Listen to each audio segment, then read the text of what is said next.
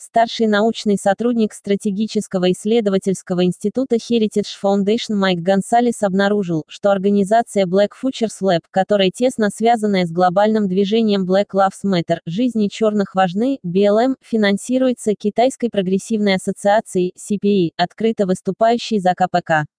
Гонсалес в программе «Американские лидеры мысли» дал интервью и объяснил, что именно обнаружил и почему считает, что политика идентичности подрывает основы американского общества и не только. Ниже приводим интервью в сокращенном виде. Экономические связи между BLM и прокоммунистической организацией.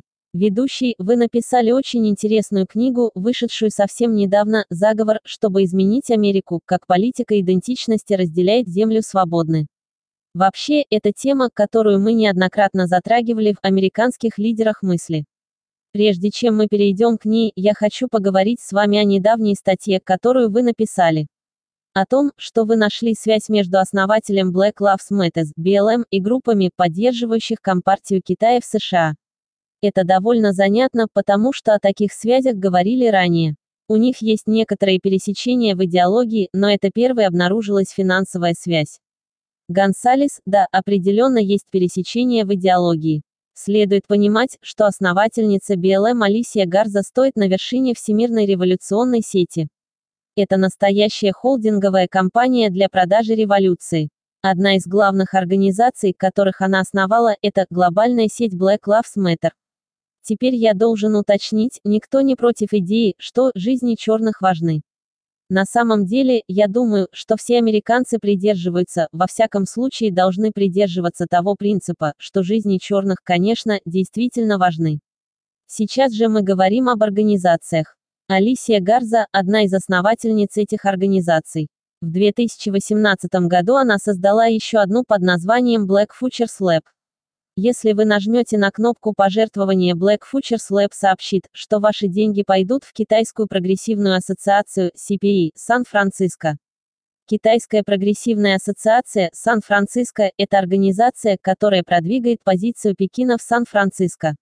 Она действует в интересах Китайской Народной Республики, но главное заключается в том, что многие из ее лидеров – члены Лефтрутес.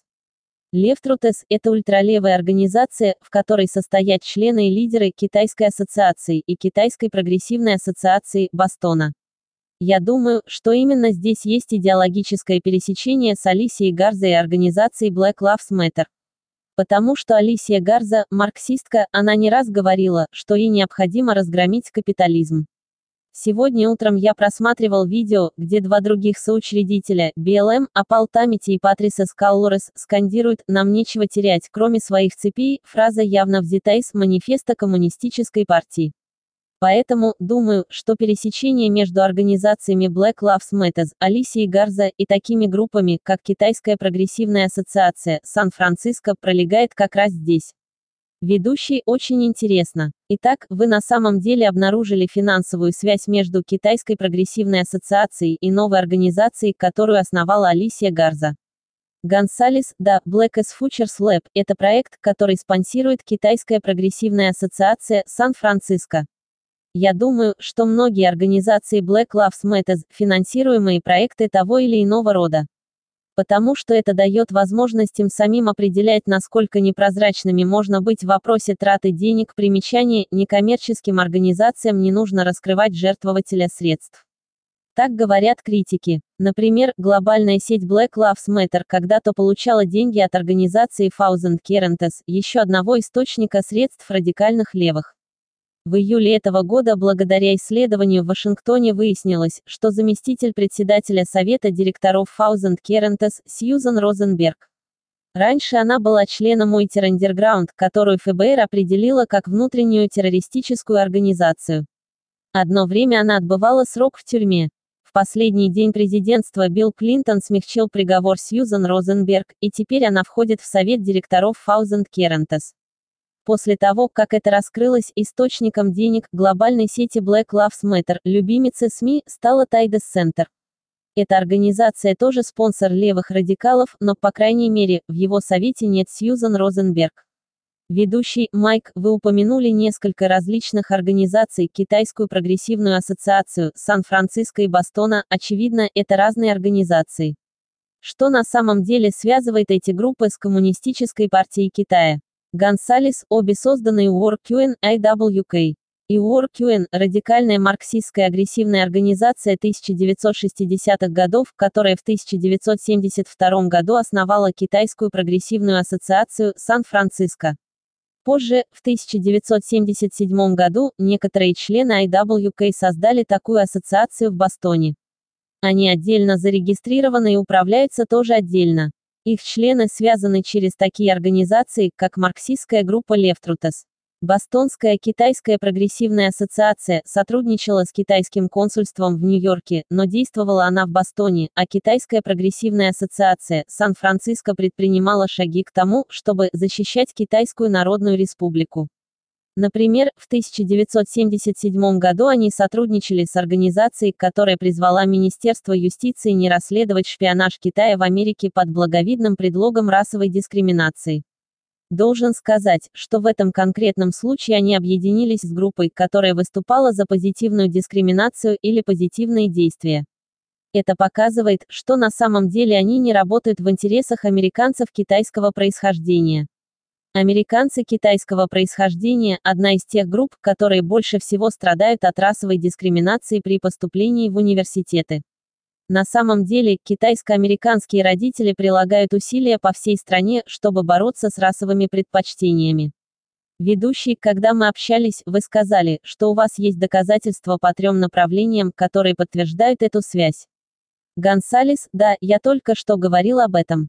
Также мы располагаем информацией, что бывший исполнительный директор, а ныне старший консультант Китайской прогрессивной ассоциации Алекс Том был частью экскурсионной организации, которая пыталась объединить людей в Китае и Соединенных Штатах с помощью финансирования туристической деятельности.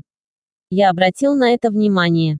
Выглядело так, будто он старался найти американцев левого толка, чтобы объединить их с ультралевыми из Китайской Народной Республики. Есть еще третий пример. Китайская прогрессивная ассоциация Сан-Франциско присоединилась к письму в поддержку кампании Байдена. В письме говорилось: «Мы хотим, чтобы вы победили президента Трампа на выборах, но мы настоятельно призываем вас не участвовать в каких-либо нападках на Китай. А если вы окажетесь замешаны в какой-либо критике в адрес Китая, это припомнится вам на выборах». В письме действительно говорилось об этом. Понятия не имею, почему такая организация заступается за Китайскую Народную Республику и советует кандидату не осуждать Китай. The New York Times скрывает марксистскую природу БЛМ. Ведущий, это правда очень и очень интересно. Поскольку ваша статья стала популярной и получила поддержку в социальных сетях, недавно опубликовали своего рода проверку фактов по ней. Что вы на это скажете? Гонсалес, The New York Times изо всех сил стремится скрыть марксистские корни организаций Black Lives Matter и их основателей. По-моему, это неудивительно. The New York Times прикрывала коммунистов в Советском Союзе в 1930-х годах, когда отрицала геноцид на Украине. The New York Times также покрывала коммунистов на Кубе, когда журналист Герберт Мэтьюс приехал туда и описал повстанцев, во главе с Фиделем Кастро, как демократов, которые ни сколечко не были марксистами. Газета The New York Times сейчас придерживается того же подхода в Соединенных Штатах, пытаясь представить Black Lives Matter как совершенно не марксистское движение. Здесь возникает проблема, очевидно, что те, кто вышел на демонстрацию, те, кого возмутила смерть Джорджа Флойда, не марксисты. Они просто возмущены смертью другого американца. Поэтому они выходят на демонстрацию. Но проблема в том, как эти организации ими манипулируют. Эти организации, как я сказал в The New York Times, не могут отрицать этого. Алисия Гарза и Патриса Скаллорес, в частности, марксистки. Они сами так говорят. Патриса Скаллорес, например, обучалась в Центре трудовой общественной стратегии Labor Community Strategy Center, который основала Рик Манн, еще один бывший член Уитер Underground. Он называет его Центром революционеров или Центром подготовки революционеров. Патриса Скаллорес обучалась там много лет. Алисия Гарза также много раз говорила, что капитализм нужно разрушить, потому что капитализм – это расизм, что, конечно, противоречит истине.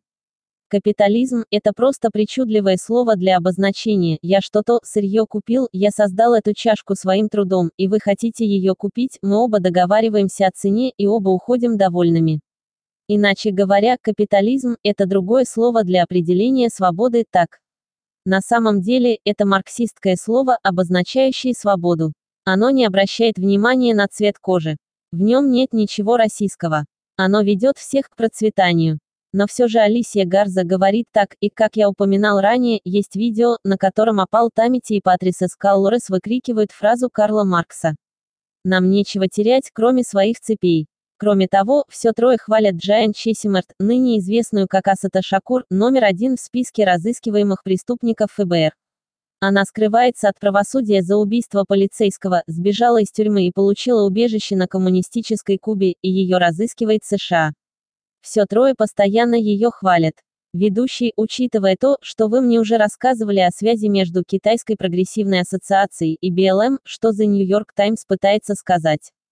Гонсалес, The New York Times пытается скрыть тот факт, что Китайская прогрессивная ассоциация, в Сан-Франциско, занявшая прокитайские позиции, спонсор организации BLM, поскольку тут есть совпадение в идеях. Левтрутес не просто левоцентристский блок. Левтрутес – это радикально левая организация, объединяющая людей по всему миру, которые хотят мировой революции.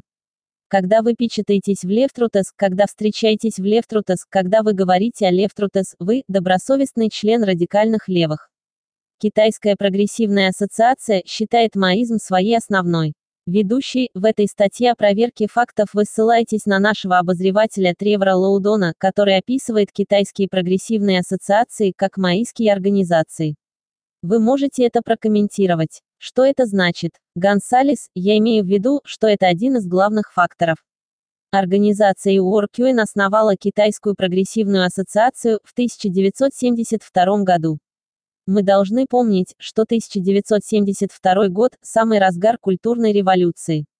Культурная революция длилась в Китае с 1966 по 1976 год, 1972 год – середина этого этапа. Эту организацию основали для поддержки КНР в Соединенных Штатах, особенно в Сан-Франциско и его очень большом китайском квартале. Для того, чтобы убедить американскую общественность поменять свое представление о Китае. Их вдохновила революция. Опять же, в разгар безумия культурной революции, они нашли в этом источник вдохновения. Случайно, а может быть и нет, многие люди сравнивают то, что мы видим сегодня на наших улицах, с хунвейбинами времен культурной революции. Они говорят, что у нас происходит тот же вид культурной революции. Например, мы видели так называемые «собрания критики и борьбы», проводимые во времена культурной революции Мао Цзэдуна.